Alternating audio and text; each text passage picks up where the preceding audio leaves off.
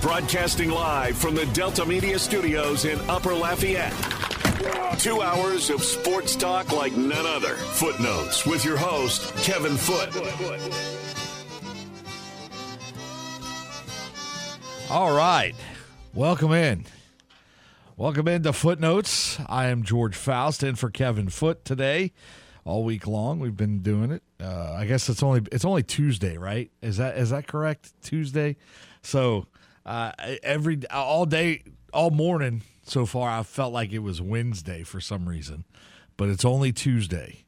So if you're like me and you're kind of thinking you're a day ahead, just remember today is Tuesday. And it is Tuesday, June 14th. I just looked on my phone. The phone doesn't let you down. Man, what did we do before phones like this? Like, Hannah, I don't know.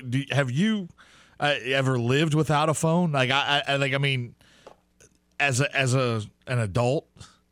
As an adult, no. Like, when did you get your first phone? When I was 9, because I was when doing. You were 9. Yeah, I was Wow. doing a cheer, and we had a camp that was like 3 states away. So my 9th birthday was a phone. Gotcha. Okay, so there was a purpose to that. That makes Yeah. sense. I didn't get a phone, a cell phone of any kind until 2005, 4. Yeah, I didn't have a cell. Oh no, well I lie. 2002. That's when I got my first cell phone. That no lie. And like now I can't imagine my life without them. It's amazing. No, how, it's very difficult. because it's got everything on there. It's like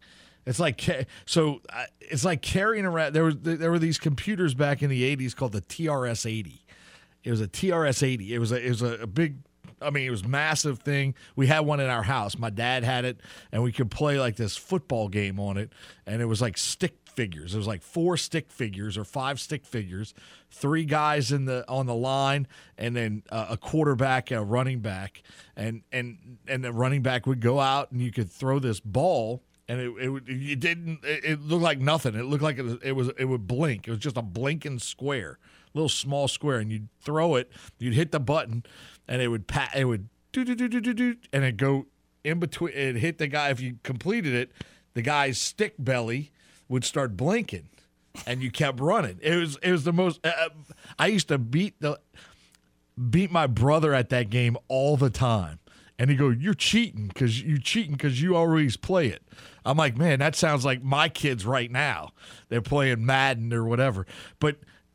Like now you can get all kinds of games. Everything's on your phone. Anyway, so it's just amazing that the technology is crazy, right? So yeah, and so anyway, all of that to say it's Tuesday, June 14th.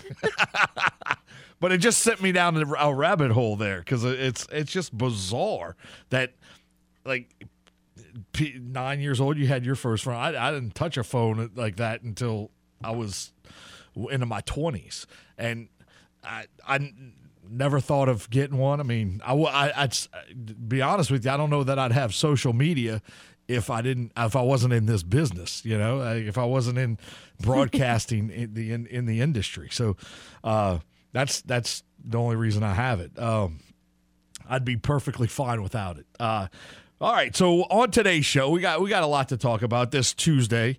June 14th. We've got, of course, we've been discussing yesterday. I kind of threw a few out there of the heartbreaking college football losses, and we'll get your take on that if you'd like to talk about it. I've done a little bit more thinking. Kevin gave me some homework, and back in the day, a couple weeks ago, and when he was talking to me about this, and so I've kind of done a little bit more research, so to speak, on there's some really cool ones, and some of them aren't even like actual games of heartbreaking college football losses. Some are just involve the coaches. I can tell you right now, for Ole Miss fans, when Tommy Tuberville, I was at the press conference when Tommy Tuberville said, "I'm not going to Auburn." There's no way I'm dedicated to the people here in Oxford, blah, blah, blah, blah, blah, blah, blah. And then 10 o'clock the next morning, he's being introduced on the plains at Auburn after getting his rear end handed to him in the Egg Bowl the night before. It was definitely a heartbreaking loss. So coaching changes and how that happens can be just as heartbreaking as a contest. And one of them that sticks out at the top of my head is obviously Lane Kiffin leaving Tennessee, and couldn't happen to a nicer school at the moment because it seems like everybody's jumping on Tennessee. They play with a bravado, and if you do, there's two different styles, right? You can be brash and if you're respectful and brash and good, then people will forgive the brashness. If you're jerks and you continue to, flaunt it in a way that's kind of just annoying, yeah, we're better than you and we know it. Yeah, that's one thing. But we're better than you, we know it, and we're going to tell you about it every single minute that we're in your presence. There's a difference between being cocky and being confident. And it's funny because, a lot of people view Lane Kiffin as that kind of cocky little brash little guy. That's kind of his thing.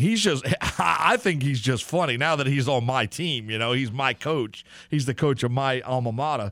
I think it's kind of funny how he kind of throws those little tweets out, and and I think it's all in good fun. I think the guy's got a good football mind, and I ain't gonna lie. When he got hired, I was a little bit nervous because I didn't know exactly what would transpire. But it seemed to work out. But for Tennessee, they still hold a grudge. To be honest with you, the way Ole Miss fans held a grudge against Tommy Tuberville, and then Tuberville goes and has an undefeated season with Auburn, and I think a lot of Rebel fans felt like, a little jaded with regards to that. So that could be a heartbreaking college football loss if you have one like that. There's nothing wrong with that. There's a ton of games that you could talk about. No time limit on these in the era of these games. There's a couple of big LSU contests that we can discuss as well. If you would like to talk about some football heartbreaking losses, and they're both in LSU's favor. These two games that I have on my list here are both LSU wins. And then, so there's a bunch of different. If you can remember, if you can think of one, I didn't really follow the Cajuns as a young kid. I went to a lot of Tulane games. I went to some LSU games, but I was right there in New Orleans, so I was able to.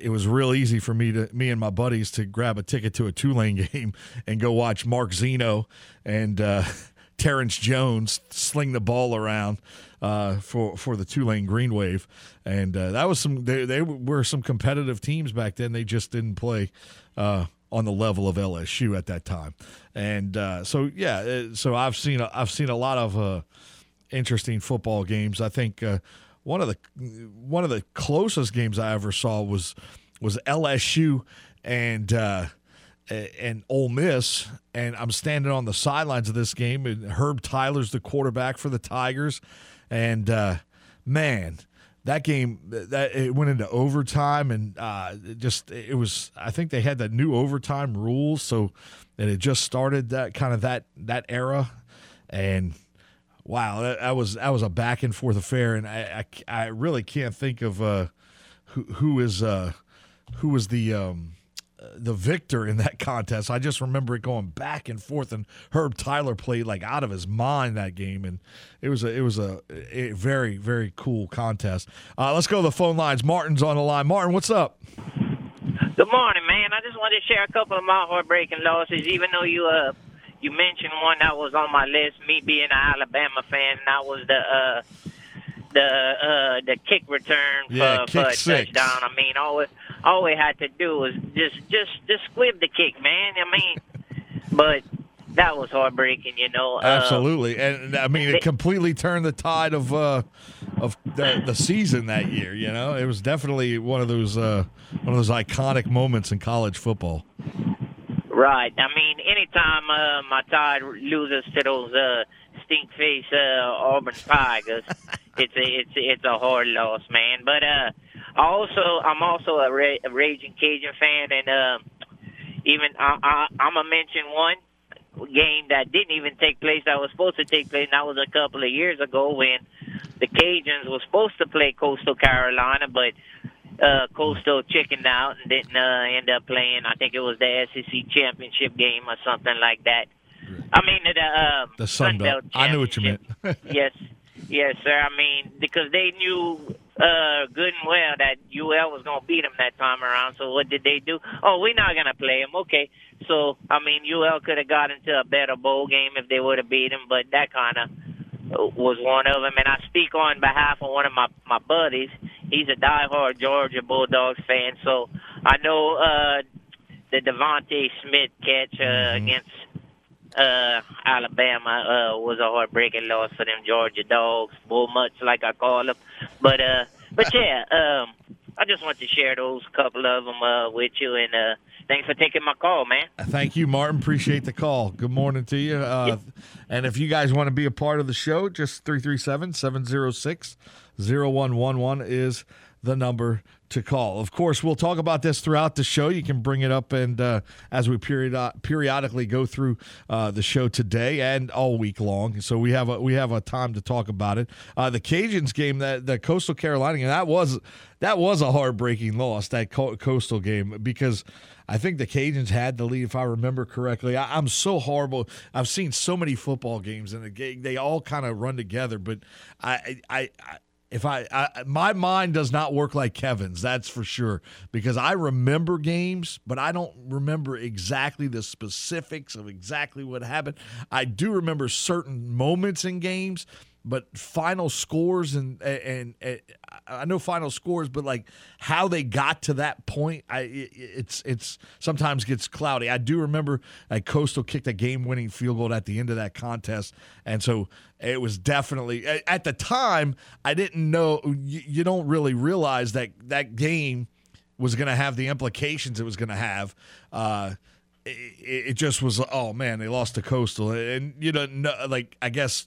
A lot of fans, maybe they did. I didn't realize the implication of how good Coastal was going to be the rest of the year, because I guess when we look at we as Cajun fans, when we look at the other side, the other bracket, the East, we think obviously Appalachian State was always in the forefront, and as a Coastal hadn't kind of pushed their way to the top yet, and I guess that game right there kind of announced their presence with authority, as Nuke LaLoosh would say in Bull Durham. So I think that game gave them a lot of confidence, and I don't think Martin's wrong on this point. I don't think I think they got scared and didn't want to play that championship game, and they used COVID as a little bit of a crutch. That's just my personal opinion. I really do believe that they could have played that game, figured out a way to play that game. The part of the problem was, I think, is that they were going to lose some of their players because they had been exposed to COVID. So they didn't want to play because they knew they'd be down a few, and the Cajuns would have a distinct advantage. Because let me tell you something that UL did very well during that whole time, from all the aspects of all the sports, was they actually took care of their athletes and did a good job. I mean, obviously it infected a few, and they had to deal with it. But the football team was. Coach Napier back then was talking about controlling what you can control. Make sure you're where you need to be so that you're not jeopardizing the team's ability to win a championship. And that they did a phenomenal job of that all across the board. Every coach on the staff of the university did a phenomenal job of kind of making sure their team understood the importance of staying healthy with regards to that. All right, so we'll take a break. We'll come back. You got some heartbreaking college football losses. We've got time to discuss those. I have my list right here. If something comes up, we'll discuss it and move forward. And before we take a break, let's hit the phone lines. Let's go to Matt on the game hotline. Matt, what's up? Good morning, Bud. Hey, I'm one of those strange anomalies that was born and raised in Lafayette, went to USL, but was also an LSU fan growing up. So okay, all right. I've had my share of heartbreaking wins and losses. And I've sat so many times in Tiger Stadium when LSU could be a 20-point favorite and Ole Miss or Arkansas comes in and just stomps a hole in them. I've seen Tulane beat LSU, so that doesn't even faze me. This goes back to the Cajun days back, I want to say it was early 80s, when Oklahoma State came to Cajun Field, and we had Oklahoma State against the ropes. This is Thurman Thomas and company. I mean, this was a top-ranked team. And we had them against the ropes, and just a last-minute touchdown. And that's probably the one that sticks out that just really affected me for a long time. I'm like, man, we had these guys beat, and it just didn't quite happen. In fact, I think that was probably the best game overall that USL at the time had ever played. And even, I mean, just against a team of that caliber. Now, it was a couple of years ago, that was at Iowa State that we beat on the road. Correct. That was an awesome win. To me, that was to me, that's bigger than the A&M win. I know a lot of Cajun fans hang their hat on, we beat A&M. A&M was garbage. UL had two future all-pro players on the team, and A&M was absolute garbage. And it's a win. I know it was a top win. It was like the biggest win ever, but to me, the best game they ever played was against Oklahoma State. Well, and you could say that the A&M win was the best home win against, the biggest home win. That's the biggest name.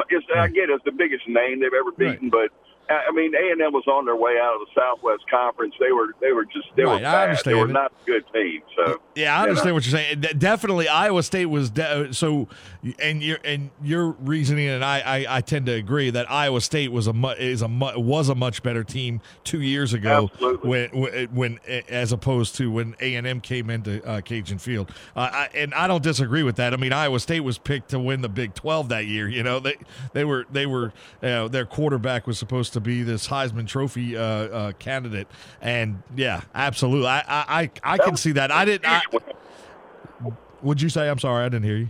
I thought that was a huge win. I mean, to me, that's a much bigger win than beating A&M. Well, and because of the era you're in now, so you beat a team like Iowa State like that, and on the road, and you get noticed, right? And so yeah, absolutely, I see what you're saying there, Matt. Thanks for the call. Got to take the break. We'll come back. We'll talk more heartbreaking college football losses and a whole lot of other stuff. I'll set up the show. We're going to talk some baseball with the Astros. Michael Schwab coming up in just a bit, and we'll be back right here on Footnotes on 103.7 The Game, Lafayette, 104.1 Lake Charles, Southwest Louisiana Sports Station, your home for the LSU Tigers and Houston Astros. Here on Footnotes, you may not always exactly hear what you want to hear, but you will hear what you need. And of course, I got all these, you're an idiot. And, what kind of Saints fan are you? Look, I'm not telling you what I want to happen. I'm telling you what's going to happen. What more than likely is going to happen. Back to more of the sports talk you need to listen to with Footnotes on The Game. 103.7 Lafayette and 104.1 Lake Charles, Southwest Louisiana's sports station.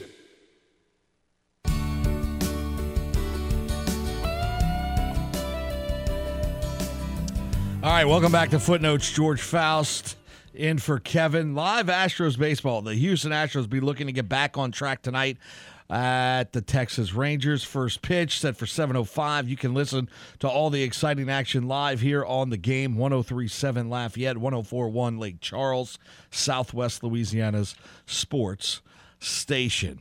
All right, let's talk some Astros baseball. What do you say with Michael Schwab from Juice Box and just kind of get a take on where they're at this point in the year.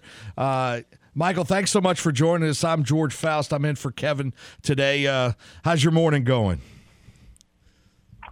Hey, George, I'm doing great. Trying to survive this Houston heat, but I guess that's what a good cold beer is for, right? That's exactly right. Just kind of kick back and and relax. And so when we look at where the Astros are right now, 37-24 on the year right now.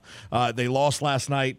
I was kind of keeping tabs on the score as I was kind of I do sports here on the local TV station, one of the local TV stations here. So I was trying to keep tabs on it, and just obviously they had a lead and lost it. What happened last night, per se, for them to drop that game?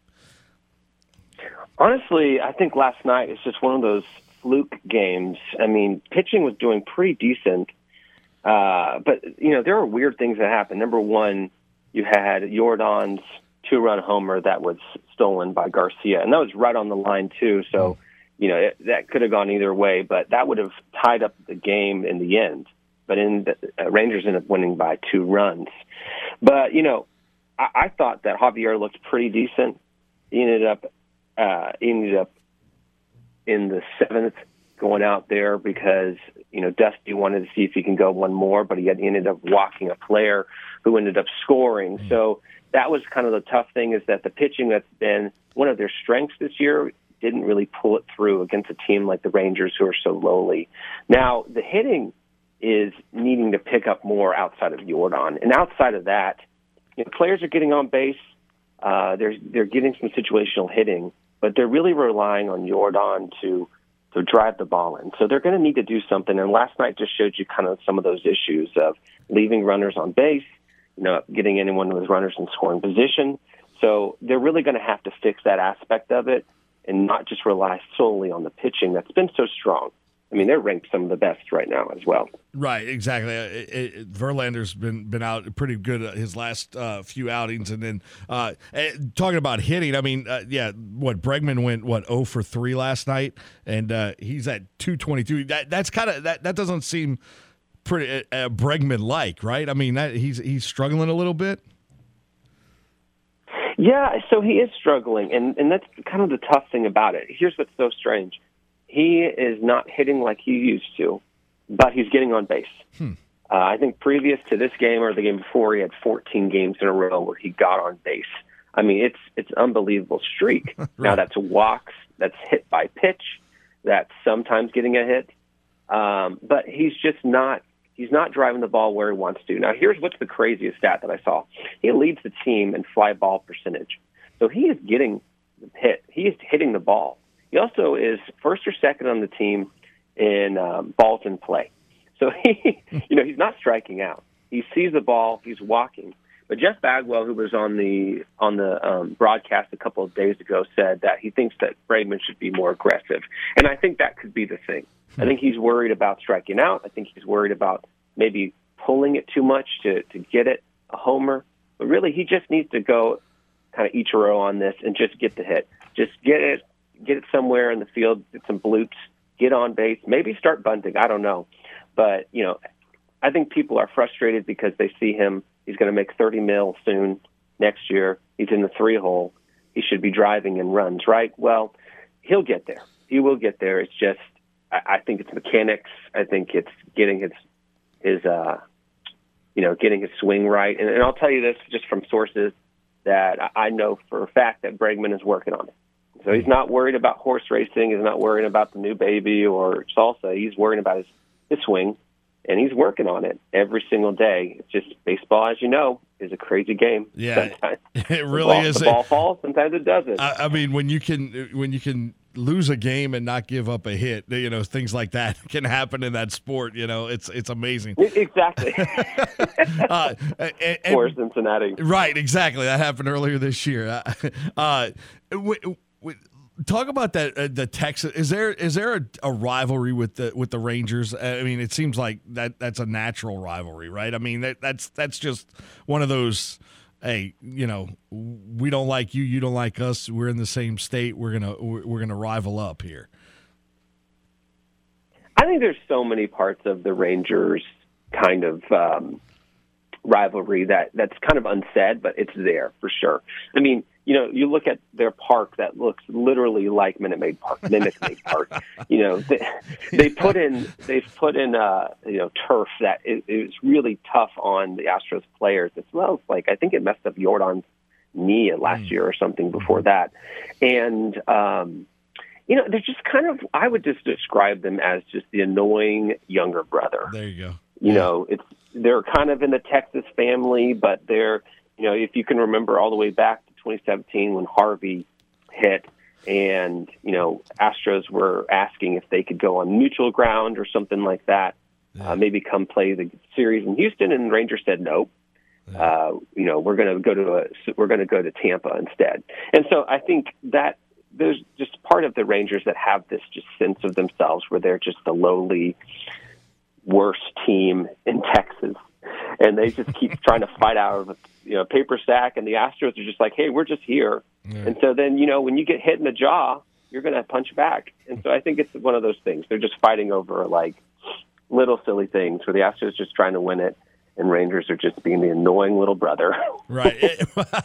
and doing a good job of it because the Astros have been so successful over the past, few years here. And a lot of fun Absolutely. to watch. A lot of fun to watch the Astros at this point. So just a little background on me so that you know. I grew up in New Orleans. We didn't have a baseball team. There were 3 teams that were on TV when I was younger. It was the Braves, the Cubs, and the Astros. So those are the only 3 teams I ever grew up watching. I became a huge Cubs fan just because I loved Ryne Sandberg and the ability to watch him every day. I get home from school, I'd watch him. So for me, watching the Astros, I had a lot of family in Houston, so I always kind of did watch them, but I never became a bigger fan of the Astros until I kind of I worked in Lake Charles for a little while. That's a big Astros, family over there. Lafayette has a lot of Astros fans,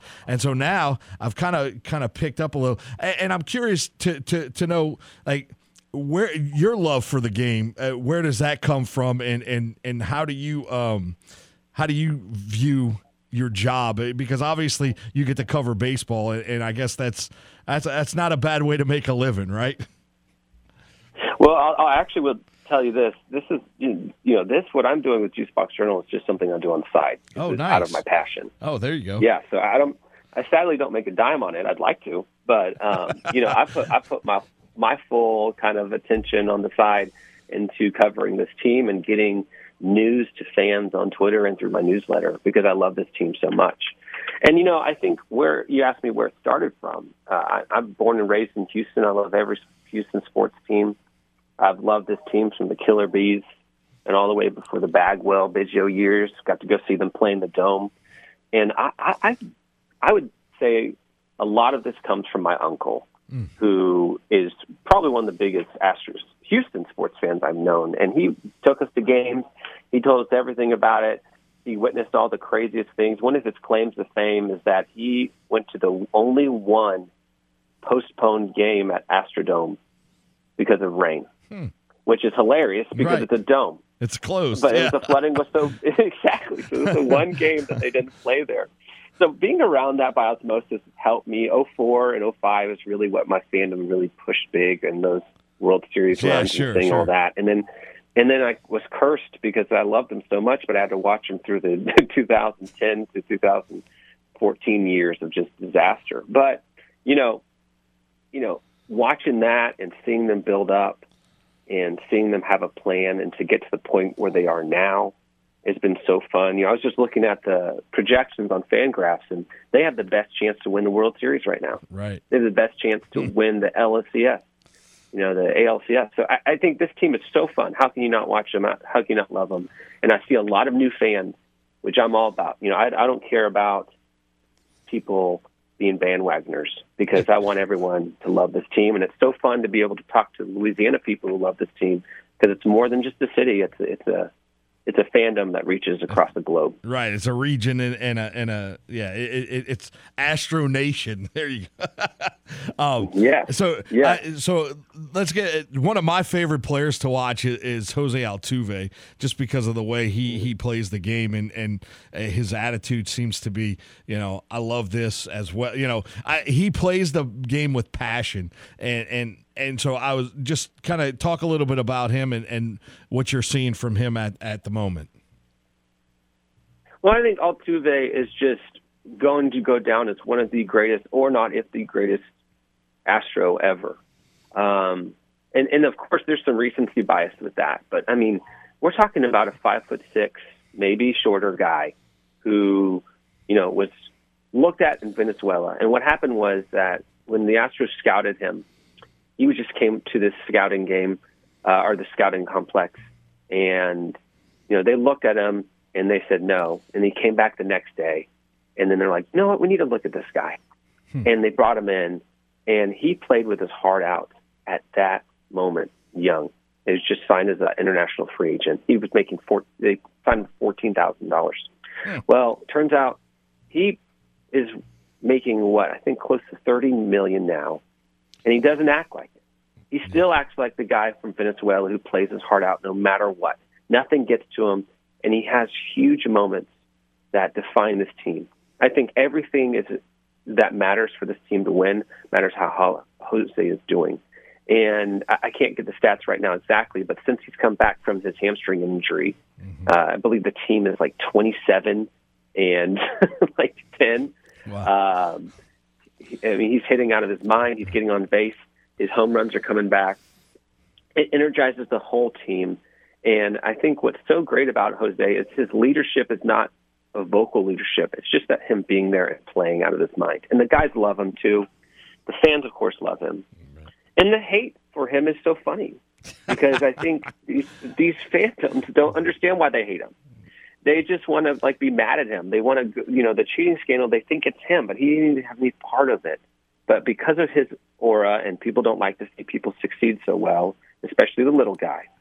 I think he's going to keep going out and playing, and he's going to keep doing well. And so, from a stats standpoint, he's doing great. He's on par. He's going to do exceptionally well. He's doing great fielding as well. So he's the leader of this team, and it'll be fun to see him in the playoffs as always, because that's where he really turns it on. Michael Schwab, thanks so much for the time. Really do appreciate you, and good talking to you. And I'm sure Kevin looks forward to chatting it up with you in the future. I don't know any bigger Astros fan in this area than Kevin Foote. So when you get a chance to talk to him, you will thoroughly enjoy it. No doubt about it. Absolutely. Thank you, George. It was good talking to you, and I'll see you all next week. All right. Sounds good. Thanks so much. That's Michael Schwab from the Juice Box, and he did a great job there talking. Look, I was really curious about the Rangers-Astros rivalry because, the Rangers for a little bit were pretty good and got to the World Series a couple times when they're on Washington, and the Astros are now seeing their heyday. So, good stuff there from Michael Schwab. We'll take a break. We'll come back. We'll have more footnotes after this. Don't go away. You're listening to The Game, 103.7 Lafayette, 104.1 Lake Charles, Southwest Louisiana's sports station. Your home for the LSU Tigers and the Houston Astros. Time to open up the vault for the games this day in sports history. June 14th, 1966. In a Florida State League contest, Miami defeats St. Petersburg 4-3 in a game that lasts 29 innings. It is the longest uninterrupted game in organized baseball history. That was this day in sports history. We now return to The Game. 103.7 Lafayette and 104.1 Lake Charles, Southwest Louisiana's sports station.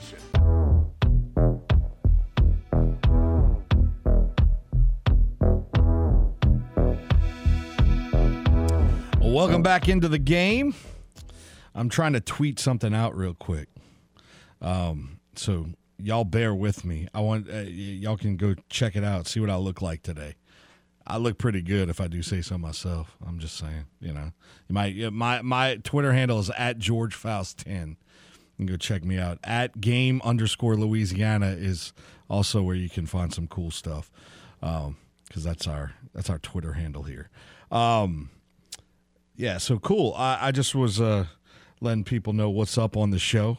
I had the obviously we got off to a fast start. And sometimes it's like driving or being on a roller coaster. You get in, you sit down, and they say buckle your seatbelts. And right after you buckle your seatbelt, boom, you take off, and you're like, whoa! I didn't get a chance to get settled. I didn't scooch over to the left or right or whatever I wanted to do. So as we roll here on, we're 43 minutes into the show. But and we've already had some great content. We've talked college football heartbreaks.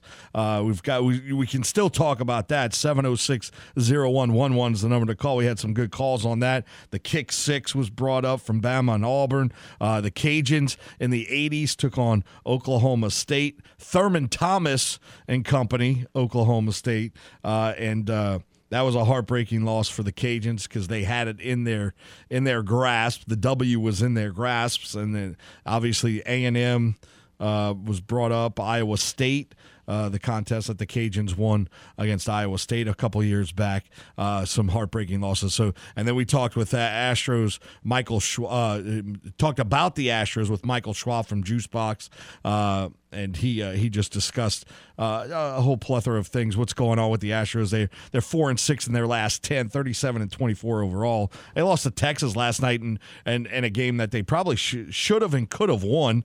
They just need a little bit more production from the plate at the plate from some other guys other than Jordan, and so that's kind of what Michael was talking about, and then just kind of had a good little chat with him. I think that's the first time he's been on. Is that right, Hannah? The first time he's been on the show, and then Kevin's gonna, I think, make that a weekly thing. So you guys will be hearing more from him with Kevin, and Kevin's such a passionate fan, sports fan in general. So you'll be able to. I'm sure you'll get a lot more from Kevin out of that. He'll throw in some of his Kevin-isms as they roll on. But so that's what's happened already in the show. Coming up for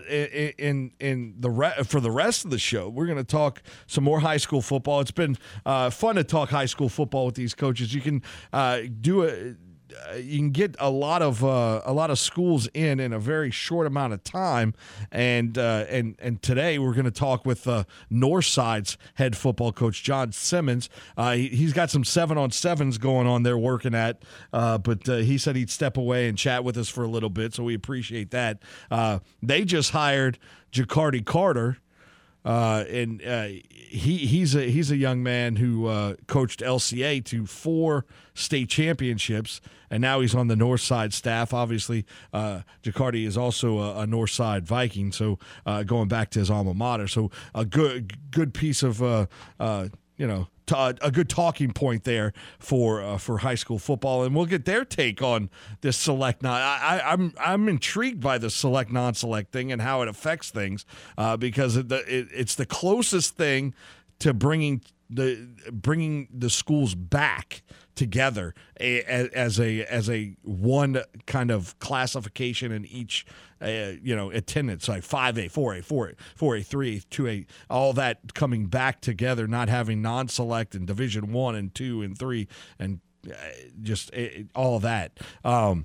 Is that a good thing? I don't know. Some people might like taking the easy way to get to a title. It is what it is. Yes, it's more difficult, but it means more if you have the competition at a high level, and you get to the top of the competition, and you can say, man, look what we accomplished, what we earned. I think there's something to be said for that. So we'll talk with Northside football coach John Simmons, head coach for the Vikings there, coming up, as we used to do on 1st and 10. The Vikings, doo-doo, doo-doo. That's what, because I'm my own sound effects machine. Hannah, you crack me up because I have a hard time reading you sometimes. Like, I can't tell if you think I'm funny or if you just think I'm weird. I don't think you're weird. I'm a dad. I got a lot of dad vibes. Okay, you got all the dad vibes right now. You've been bringing the saying up, both thing like y'all are hilarious, and I'm like, yeah, sure, whatever's making you smile.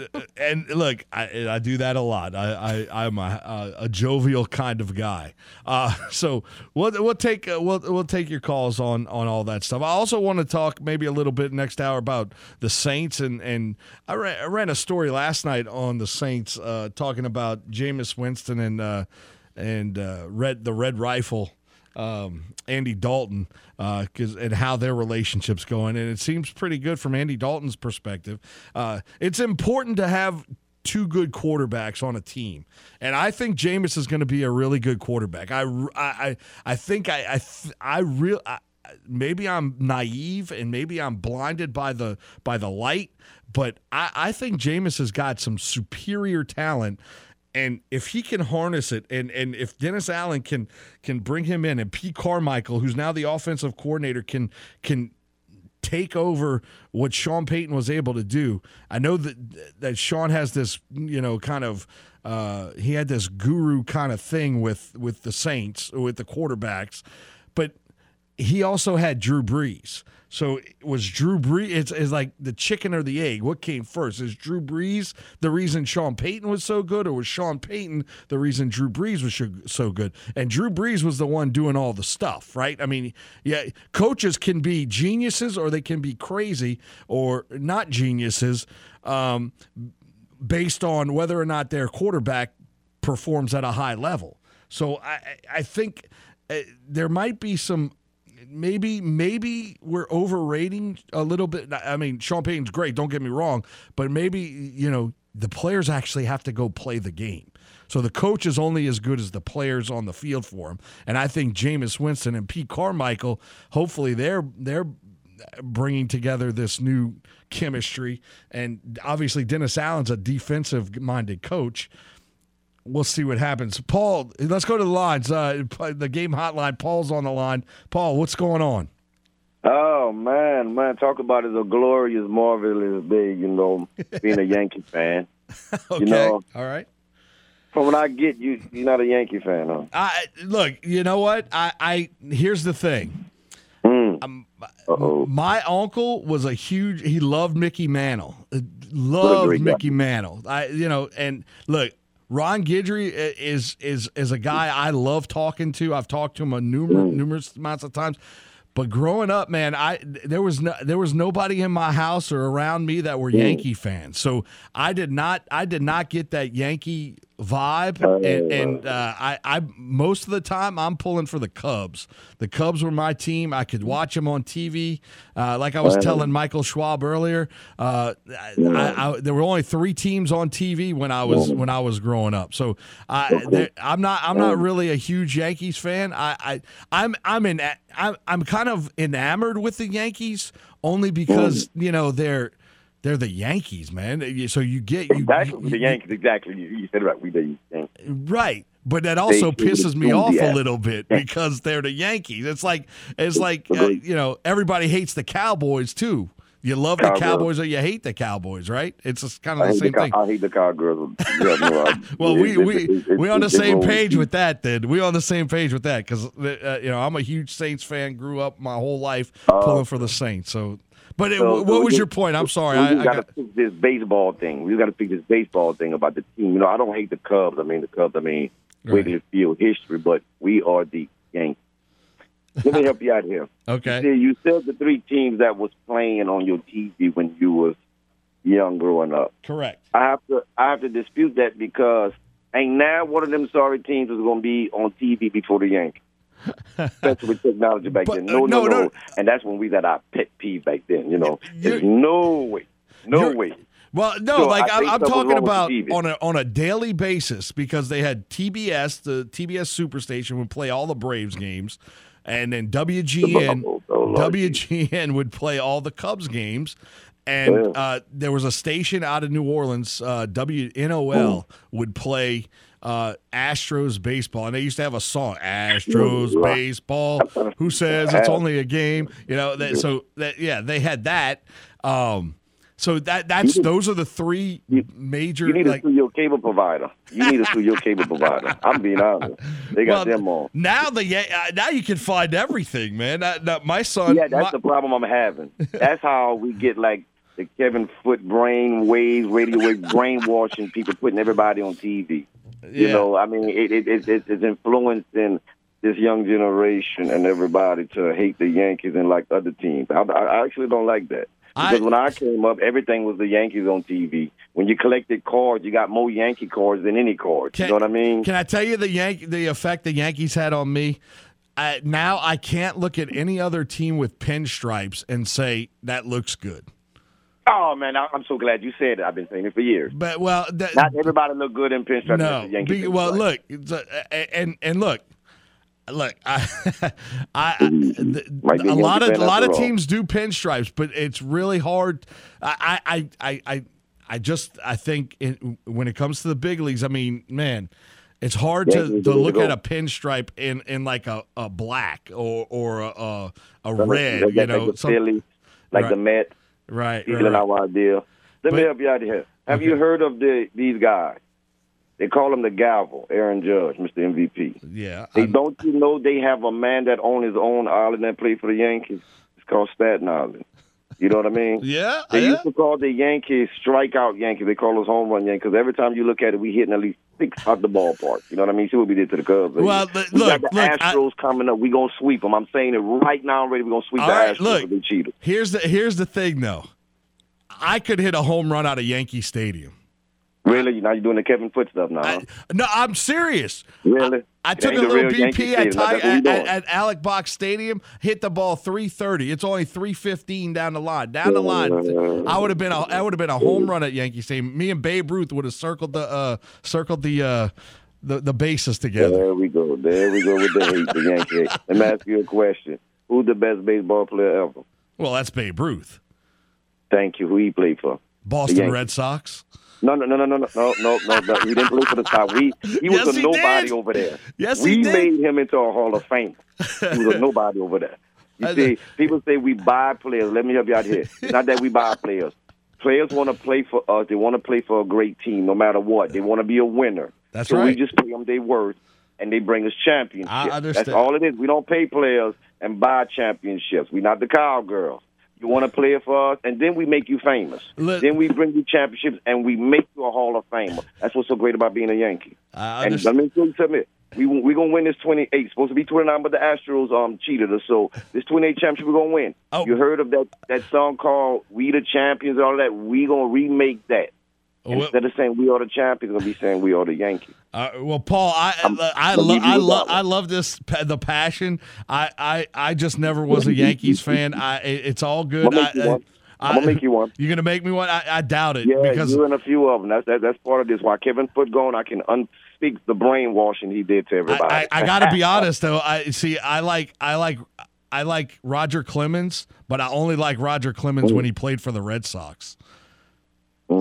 So, when he went, he was steroided up when he was at the Yankees. Yeah, that's why he threw the bat at that guy. We're not getting along right now. We're not clicking.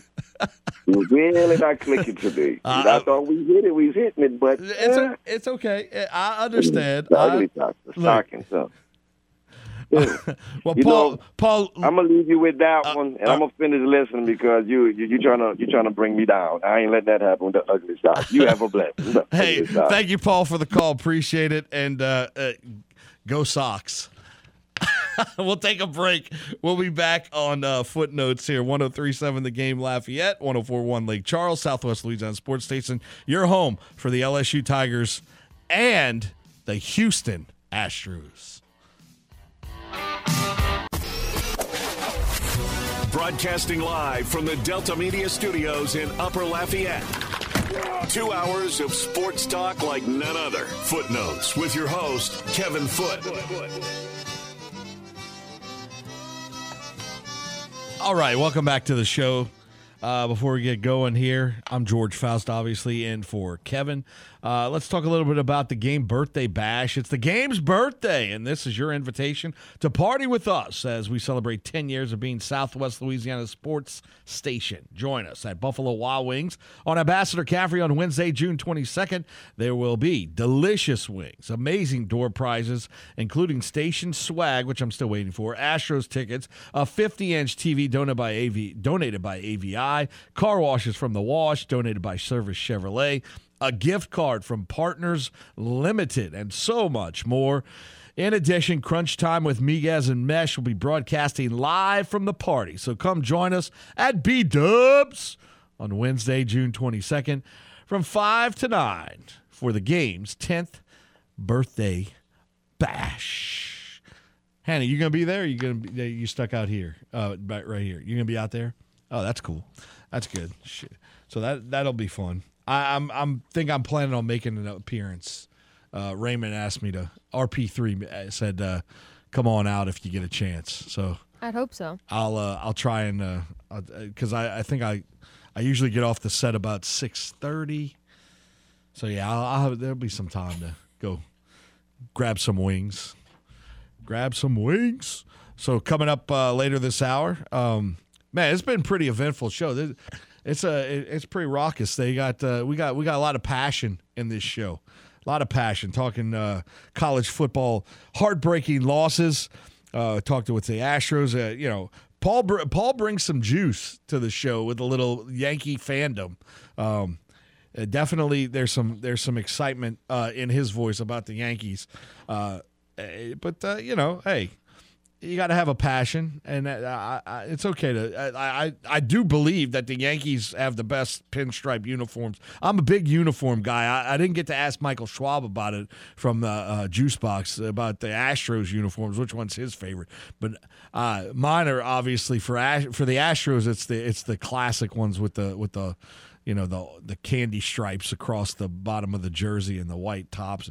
The ones I hate the most for the Astros, the jerseys I hate the most for the Astros, absolutely horrendous. Horrendous uniforms are they're white and they wear white pants and they got the blue and whatever orange stripes down the side, but on the top of your shoulder they have the three colors, the blue, the whatever, the white, and the blue. Those are so awful. I hate those jerseys. I hate them. Hate those jerseys. Now that's just the way I roll. I can't stand. I don't know why I don't like those. The Yankees have the best pinstripe jerseys. The Cubs pinstripes now, those are pretty good. The Cubs can pull it off too. So I guess I should have. But I don't like the Cubs blue jerseys with the C on their chest and the bear coming out of the C. I do like the old school ones that were the V-neck with the red. And I have one of those, actually, a Sandberg jersey like that. So, yeah, there's a ton of jerseys that I can't stand the one with the C and the bear coming out of the chest. That just doesn't look good to me. I guess, and then the away jerseys, a lot of times away jerseys don't impress me either because they're all gray. If you notice in the MLB, when you're at home, you wear your whites, and when you're on the road, you wear your gray. And then now, in this day and age, everybody has all kinds of different alternate jerseys and stuff like that. So some of them are cool, some of them are not. Let's go to the phone lines. The Game hotline, it's 337-706-0111, and Rockefeller's on the line. Rockefeller, what's up? Oh, everything is good. The Yankees have beautiful, beautiful pinstripe jerseys, but too bad that they stink. Being the Boston Celtics, stink. Capital S-P-I-N-K, stink. I get it. What's your team? Oh, that was it? That was all he wanted to say, is that the Yankees stink. Okay, I'll take that. I understand. I mean, you have your opinion. That's fine. I think that you have to respect the early Yankees, like the Yankees that were Mickey Mantle, Babe Ruth, those guys, the Murderers Row. That was they were unbelievable, right? There's no doubt about it. That was some of the best baseball in the history of baseball, and most iconic team. It represented a lot of what people believe to be Americana, the baseball, that history of baseball, and definitely. They were good back then. I think the modern day Yankees, like the Alex Rodriguez Yankees. I mean, how is it that the Astros are getting blasted for doing something that's not even considered cheating in the realm of like stealing signs is not cheating in baseball. I'm sorry, it's not. That's not cheating. Now, A-Rod got caught with steroids. That's cheating. Roger Clemens says he didn't do it. Okay, that's cheating. Banging on a trash can because there's a curveball coming, that's not cheating in my book. It's not. I don't think that's. I think that's sportsmanship. That's gamesmanship. That's creating an edge for your team within the realm of the game. So to me, that's the way I feel about that. I ever since the dawn of time, baseball, you get to second base, you're on second base, you're looking down, you can see the catcher flashes a 1, you call out your batter's first name. So if Hannah's at bat and I'm on second base and I see the catcher flash a 1 to the pitcher, I'm yelling out, Hannah, come on, Hannah, give me a base hit, Hannah. So Hannah knows she's at the plate. Hannah, first name, okay, that means it's a fastball. We have that. That's gamesmanship. That's gamesmanship to me. All right, Martin, what you got for us back on the game hotline? What's up? Hey, buddy. So I heard my little buddy Paul called in, and I gotta thank you for when he asked you who the Babe played for. He played for the Red Sox because he was a Red Sox before. He was a stanky, like I call the Yankees, because I'm a diehard Red Sox fan, man, and it's my hate for the Yankees is the reason why I'm a Red Sox fan. But yeah. Don't let Paul try to trick you in and be a Yankees fan, and you can just say it. The Cubs look a lot better in the pinstripes because they wore the pinstripes first. Paul tries to say that the Yankees wore the pinstripes first, but actually I think it was 1907 that the Cubs started bringing in the pinstripes. So and then of course being the copycats that the Yankees are, that they copied off the Cubs and started wearing the pinstripes, Yeah. But yeah, man, Paul's a little tricky guy, but that's all right. I can hang. I can hold my own.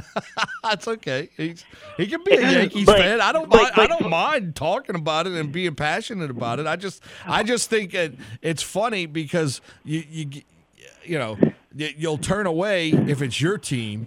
And you'll let it pass if it's your team. So A-Rod getting busted for steroids a couple of times, that's okay. But doing something that's not illegal in the sportsmanship and gamesmanship of baseball, which is stealing signs, is not okay. And they get reprimanded for that. And I mean, the Yankees won a World Series with A-Rod on hooped up on steroids. I mean, to me, it's you have to understand the time we're in with regards to in the early '90s. It's Major League Baseball's fault too. They let the game get away from them and with the strike, and then they had to do something to draw people back. So the commissioner looked the other way while they powered up their batters and juiced the ball. And among other things, and so that's how they got it back. So you can't. Now with all that said, I think Roger Clemens and Barry Bonds should both be in the Hall of Fame. There's nothing the numbers are the numbers, whether they're tainted or not. That's when they played, and that the reason it happened is because of Major League Baseball. So all the higher than mighty baseball writers that believe that they they've never done anything wrong in their life, that annoys me too, because the baseball writers think they're like sitting at the pearly gates, with the final judgment, and that annoys me because they're not perfect. And they were Barry Bonds and Roger Clemens and those guys. They were doing what was necessary to do to survive in the game because of the way Major League Baseball set up the contest. I just don't think they should be kept out of the Hall of Fame. Roger Clemens is a Hall of Famer. There's no doubt. Barry Bonds was a Hall of Famer before he blew up like a balloon. So I mean, anyway, whatever. I'll go on forever. Also, another one you got to say, I think it's high and past time that they put Pete Rose in the Hall of Fame, too. Absolutely. Because now, looking at baseball and all the sports, what's a big part of sports now is betting. Everything. They bet on everything. You can bet in the game while the game's going on. You mean to tell me right now? So it's time we... I thought Pete Rose should be in the Hall of Fame all the time. I before all of this stuff going on with the betting. Put him in, man. Like the guy is obviously one of the best players. I mean, Ty Cobb was a racist, right? I mean, that was one of his. Right. So Ty Cobb is in the Hall of Fame. So we're going to take Ty Cobb out of the Hall of Fame now. I mean, people are flawed, and you have to be able to forgive and recognize their talents and move forward. And so it's just the way life is. I mean, but this what annoys me is the guys who vote for the Hall of Fame are the holier than thou, and they sit up on their perches and they look down and they judge everybody. And I just think it's crazy. I just think that's just bizarre. Put Barry Bonds in, put Roger Clemens in. Heck, let's put Pete Rose in the same class and see what happens. That'd be fun. Right. What's gonna happen is Pete Rose is gonna die.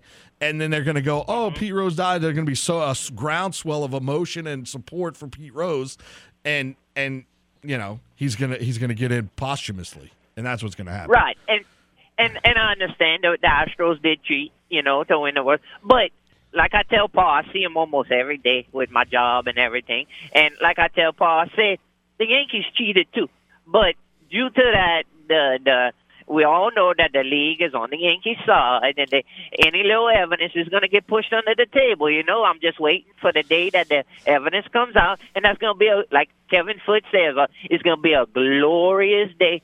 And I'm gonna end this with this. But Roger Clemens looked a lot better in a Red Sox uniform than he did in a Yankees uniform. So, but yeah, I just wanted to talk with you. I enjoyed our comment. Thanks for taking my call, man, and go Red Sox, man. All right, Martin, thanks for the time. Okay, we'll take a break. We'll come back. We'll talk some high school football. We'll change gears a little bit. That's y'all got me excited and heated. I that's good. That makes for good radio. But I just it's sometimes I get frustrated with the way some people are. Anyway, all right, the game 103.7 Lafayette. 104.1 Lake Charles. We are Southwest Louisiana Sports Station, your home for the LSU Tigers and Houston Astros. We're back on Footnotes. George in for Kevin. Don't go away. Download the free The Game mobile app for Android and Apple devices. No matter where you are in the country, you can listen to The Game. 103.7 Lafayette and 104.1 Lake Charles, Southwest Louisiana's sports station.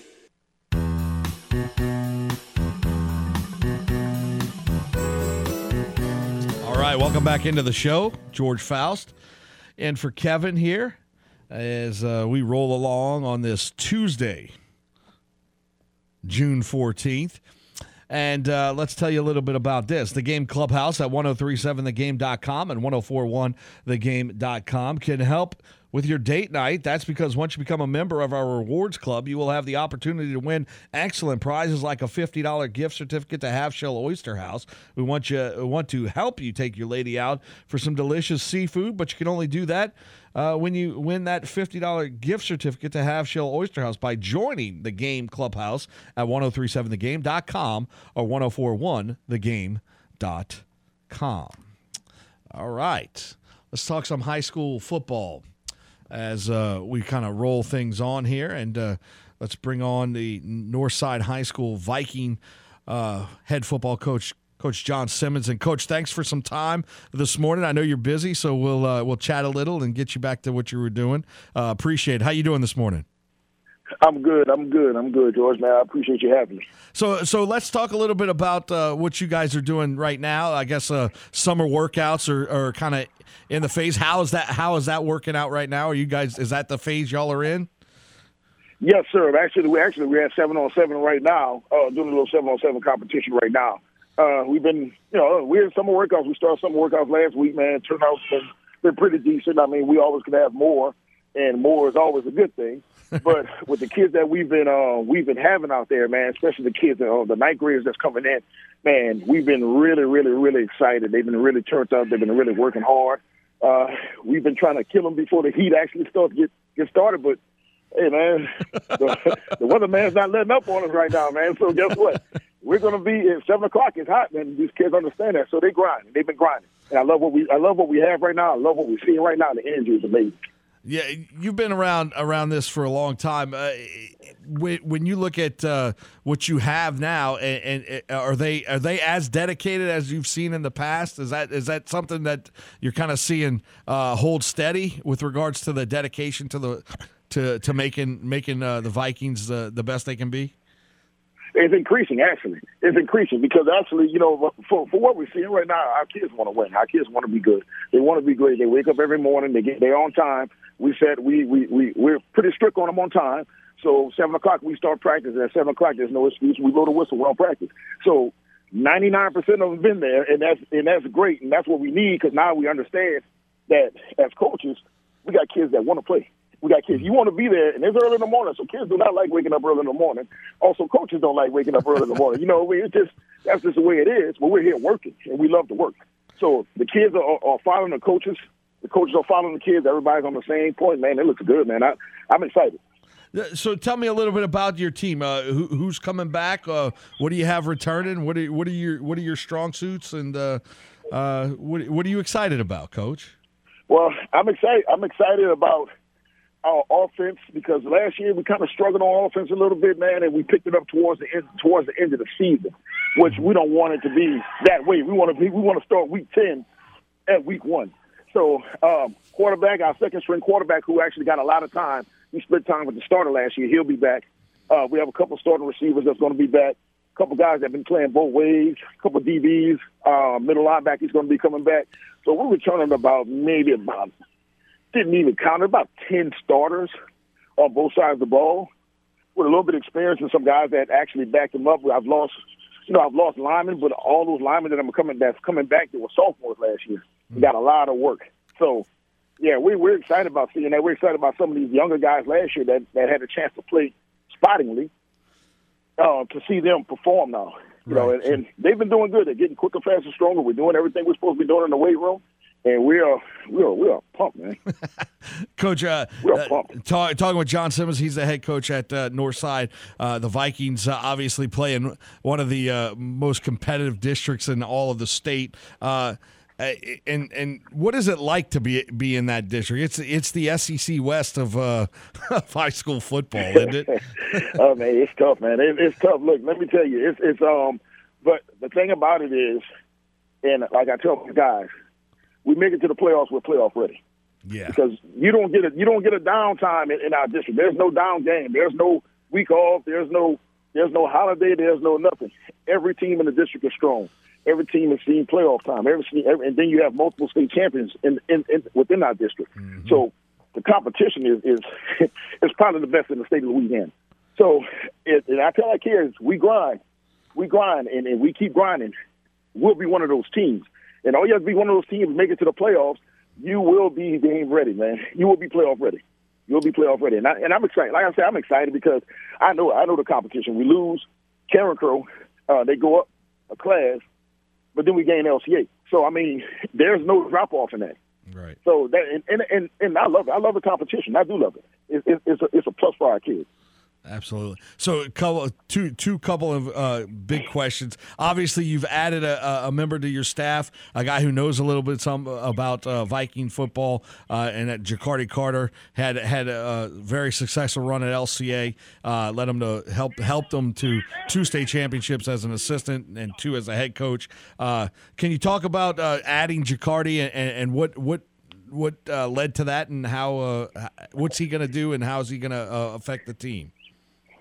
Well, I mean, I've been after Jacardi for a while because not only have I coached him, but I coached with him and I coached against him. So I've been after him for a while. I mean, he is a Northside guy. Mm-hmm. He loves Northside. And that's the energy we need to bring to our team, to our community. We need more Vikings to come within Viking land again.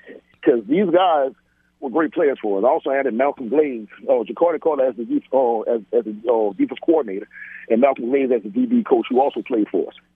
And these guys, they bring energy back because they love their school. The levels of them loving their school, man, they come back and they're working. And they it's exciting for them to be back into those walls. Mm-hmm.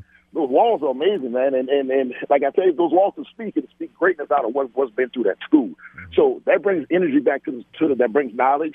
He's a very good defensive-minded guy, man. He's a weight room guy. He comes in, he brings the knowledge that we need, especially on the defense side of the ball, where we kind of struggled for a couple of years. So that's going to bring a good fit in for our kids. We met in well with the coaching staff. I've been knowing him since he was 14 years old, so I know his mission, and I know what he's about, and he's about Northside being great again. So that's a plus for us. Excellent. I like Jacardi a lot. Had a chance to talk with him numerous times throughout the year. So look forward to seeing what you guys are able to do over there together. Talk about this.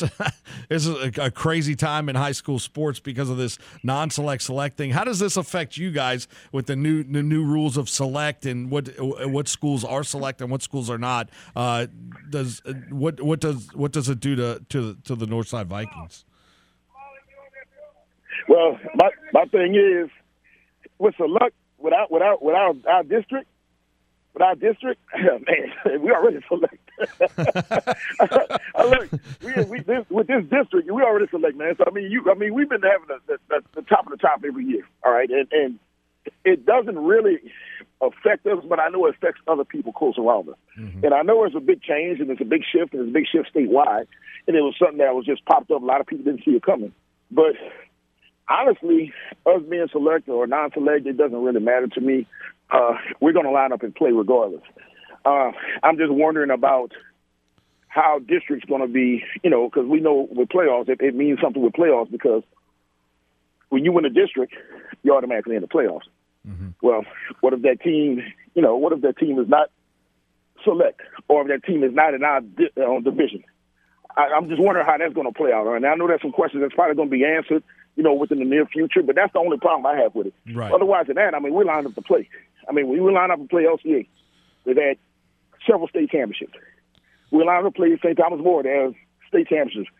Carolyn's have been good. Westgate is last year's state champion. So, select, we're already select.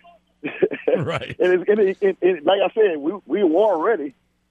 We just got to compete, and we got to have the kids to compete, and we got to have the coaches. And right now, I think that's what's happening with us. So it doesn't matter with us. It doesn't matter. Gotcha. Well, Coach, I do appreciate the time. Thanks so much for taking some, and best of luck this season. Look forward to watching the Vikings in their journey to get back to the postseason here this season. Thanks so much for the time, Coach. Yes, sir. I appreciate it, man. Y'all have a good day. You too. All right, that's Coach John Simmons, Northside High School Vikings head coach, talking a little bit about what's going on over there for the Vikings. And when we come back, we'll kind of reassess what he said. Kind of interesting point there about the playoffs and the non-select issue. We're going to kind of look back at that. It just it's a really good point, actually. What does happen if LCA wins the district? They're already select, and then but Northside has a pretty good record. Do they make it in? Yeah, that's an interesting point. I'm sure it will be addressed too. But we'll take a break here on Footnotes. I'm George Faust in for Kevin. You're listening to The Game, 103.7 Lafayette, 104.1 Lake Charles, Southwest Louisiana's sports station. Your home for LSU Tigers and the Houston Astros. Are you fluent in Footlish? Not to worry. We're here to help with the Footlish Dictionary. Old tucktail. Tucktail. Noun. A former NFL coach who put his tail between his legs and went back to college, where it's easier to win. Also known as Nick Saban. Now, back to the man with his very own language. Kevin Foote and Footnotes.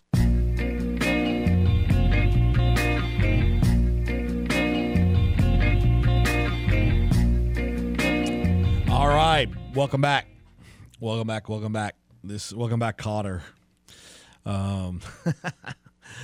George Faust in for Kevin Foote here on Footnotes. Thanks so much for sticking around. We've got, about 30 minutes left in this Tuesday show. And as we roll on, let me tell you about this. Today is the day that you are going to sign up for the Game Clubhouse. Not only is it free to join, but you will get the chance to enter to win tremendous free gifts like a $150 gift certificate to Mr. Lester's Steakhouse, mouth-watering steaks cooked to perfection, tremendous sides, and so much more. You can only score that $150 gift certificate to Mr. Lester's Steakhouse by becoming a member of the Game Clubhouse at 1037thegame.com, 1041thegame.com also. So go sign up today. All right, cool deal, good stuff there. Go check it out. So a lot of interesting stuff that Coach Simmons just talked about on with regards to the football, the high school football playoffs and or non-select issue. Basically saying, if you win this district championship, you're automatically into the postseason, right? But what happens if their teams are select, and so what happens if Northside happens to finish in the top two or whatever of that district? And, man, that's a tough district. He mentioned Westgate, STM, LCA, Turlings, Northside. They lost Karen Crow. Karen Crow went up to 5A. But, dang, that's a brutal schedule. But they definitely will be playoff ready. Just going through that brutal district schedule. But so he brought up a good point with that. And like he said at some point it's going to get addressed, and so it'll probably all come around. But definitely an interesting take on how statewide they'll be ready to compete when it comes to the postseason, and he likes the way their offense is coming together. Early part, 99% attendance in your weight program, a summer weight program is pretty good too, and then the addition of Jacardi Carter. That should help out a ton as well, as Jacardi brings a little bit of pedigree, if you will, with regards to his stature as a coach and able to. And heck, he was from what I understand, he was a pretty good player as well. So had that opportunity to play college ball.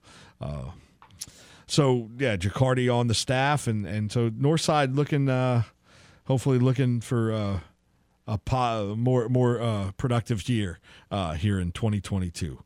Best of luck to the Vikings. There you go. All right, so let's switch gears a little bit as we continue to talk some more baseball, and we were talking about we were talking about MLB baseball, and we got on the Cajuns and all that. The Yankees and Astros and things of that nature. But I want to talk some college baseball real quick, and just to discuss a little bit about what what's going on. Obviously, the College World Series gets started up this weekend, and this is a mind-boggling stat or situation with regards to the College World Series, the College Baseball World Series in Omaha. And here's what's transpired. I was telling this to my wife and my kids last night, and they were all looking at me like, what is he trying to say? So I'm going to say it as succinctly as possible because I wasn't really clear last night. But if you look at the College World Series, you have 4 SEC teams. You got Ole Miss, Arkansas, A&M, and Auburn, all in the SEC West, not just in the SEC. So what a gauntlet! It's like football. It's like the SEC West is the standard for the nation in football, and it seems to be that way in baseball. And then you have Oklahoma and Texas, 2 schools that are going to be in the SEC in a matter of a couple of years or maybe sooner, depending on no pun intended there.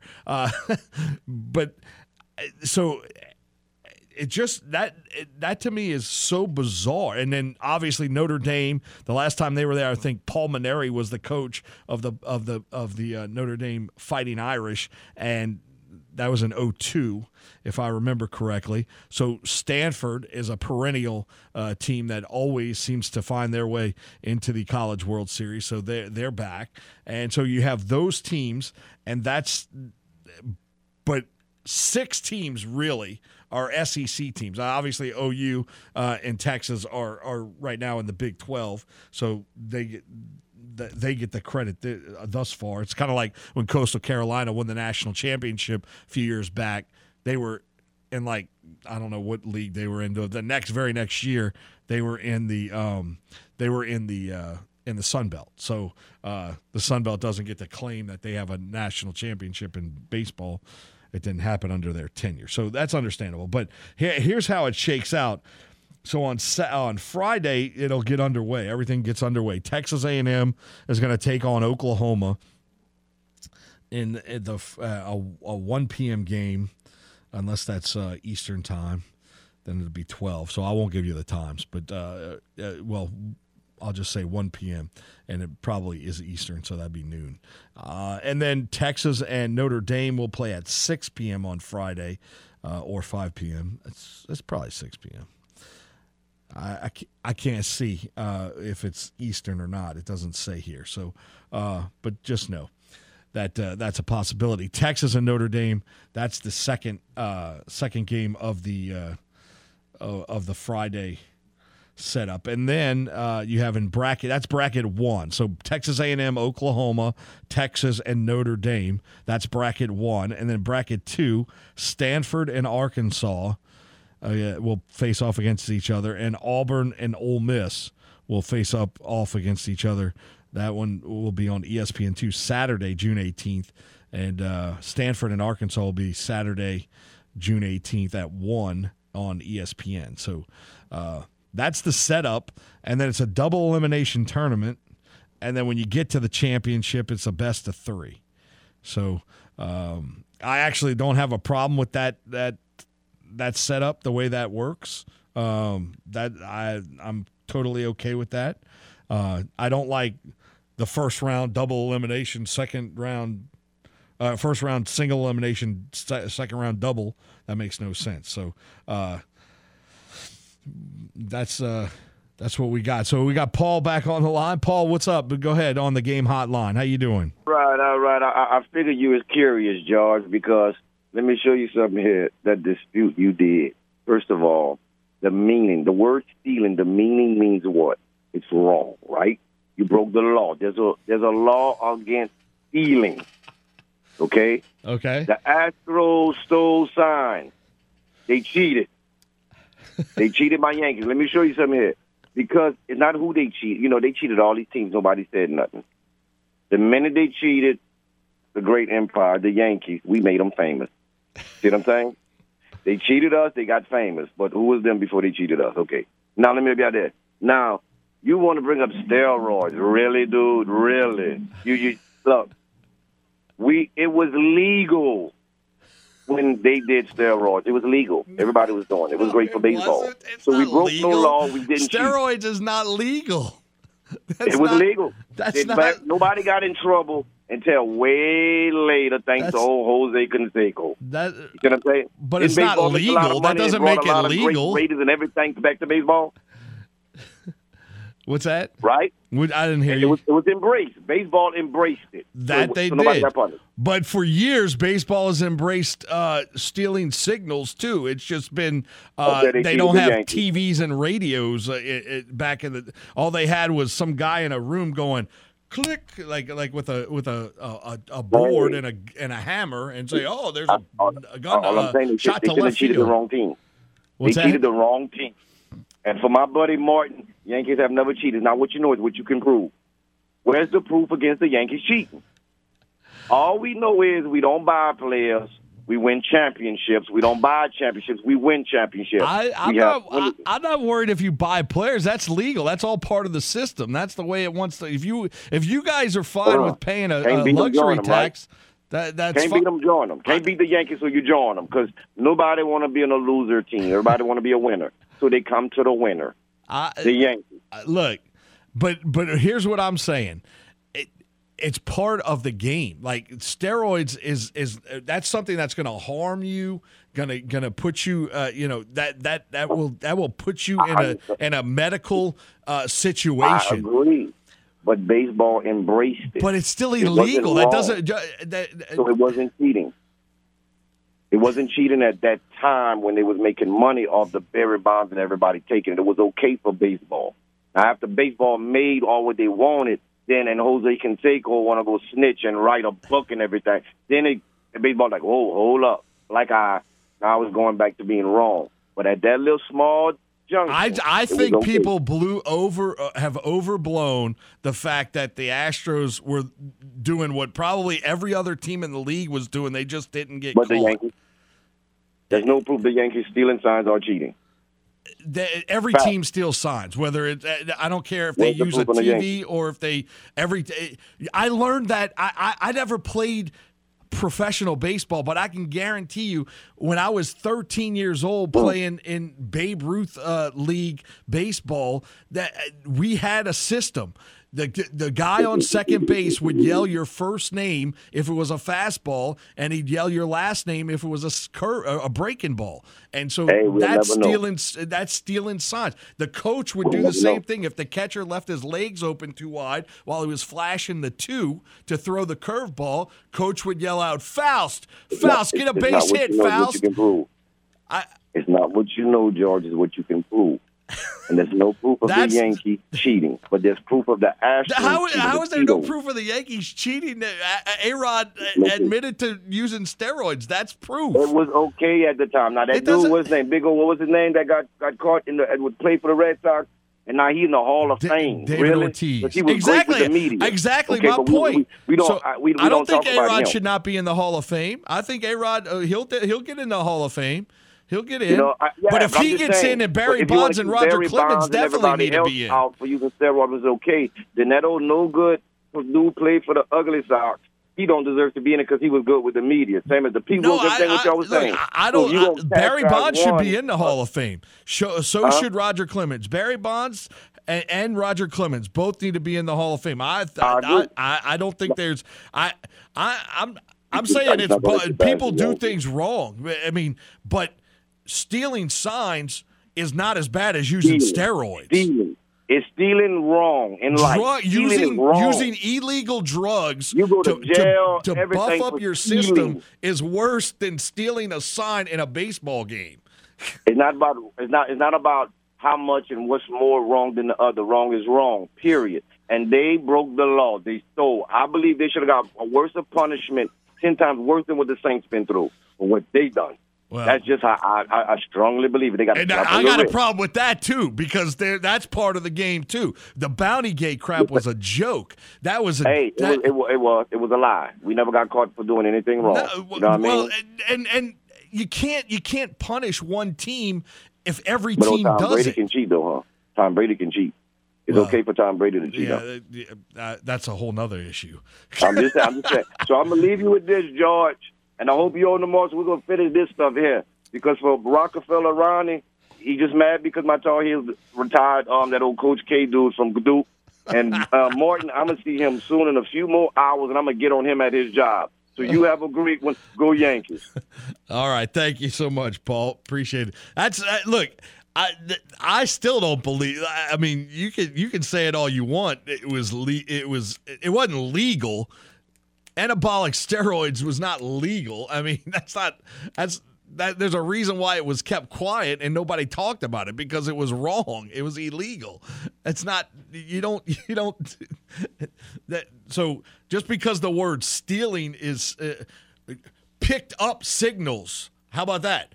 The Astros, all they did was pick up signals, which is part of baseball. It's been part of baseball for years. Sliding hard into second base and clipping the shortstop with your spike on accident. I'm not saying go Ty Cobb and stab him in the leg and try and kill him.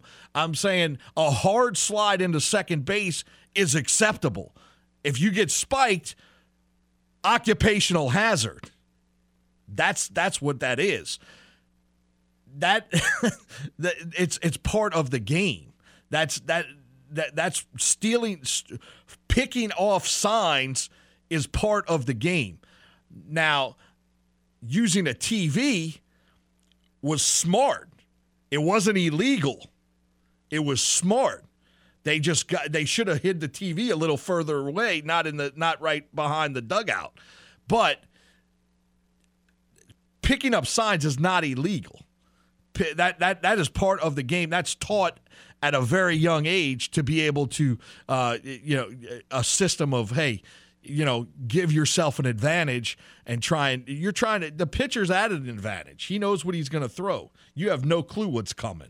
You got to guess. 0-2, I'm guessing he's going to throw a curveball or a breaking ball. But then he throws like in Field of Dreams. Hey, you're down 1-0-2, whatever. What do you think he's going to throw? Oh, it's going to be low and outside.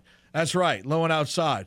But look out for in your ear. You never know. The pitcher has the distinct advantage. So if you're trying to, as a batter, get an advantage, and you can do that by, hey, my guy on second base sees the sign, he's going to call my. There's nothing wrong with that.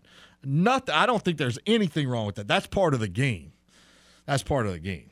Anyway, all right, we got to take a break. We're running over. Sorry about that, Hannah. She's flipping the speed sign to me. All right, we'll be back. This Footnotes. I'm George. You can call in and say Pete Rose deserves to be in the Baseball Hall of Fame. You can call and proclaim that the Houston Astros were the only team that stole signs. Breaking the law. Just know this. Foot will disagree with you. Call into Footnotes with Kevin Foote at 337-706-0111. Back to more Footnotes on the Game. 103.7 Lafayette and 104.1 Lake Charles, Southwest Louisiana's sports station. All right, welcome back into the show. We wrap this up. What an eventful show.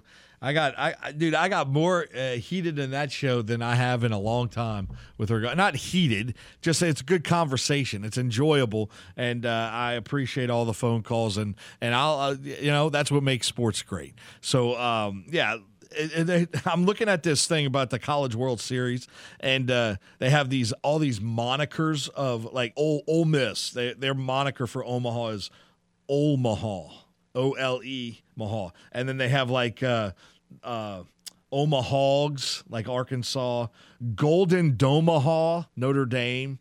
That's pretty funny. Omahorns for Texas. Yeah, it's some cool little for LSU they had Omaha, EAUXMAHA. So that's pretty cool. I tweeted that out. It's at George Faust 10 if y'all want to go check that out. All right, that's going to do it for today's show. We'll see you tomorrow. This is Footnotes. I'm George, and as my dad always used to tell me, remember, you represent your family. Have a great one, everybody.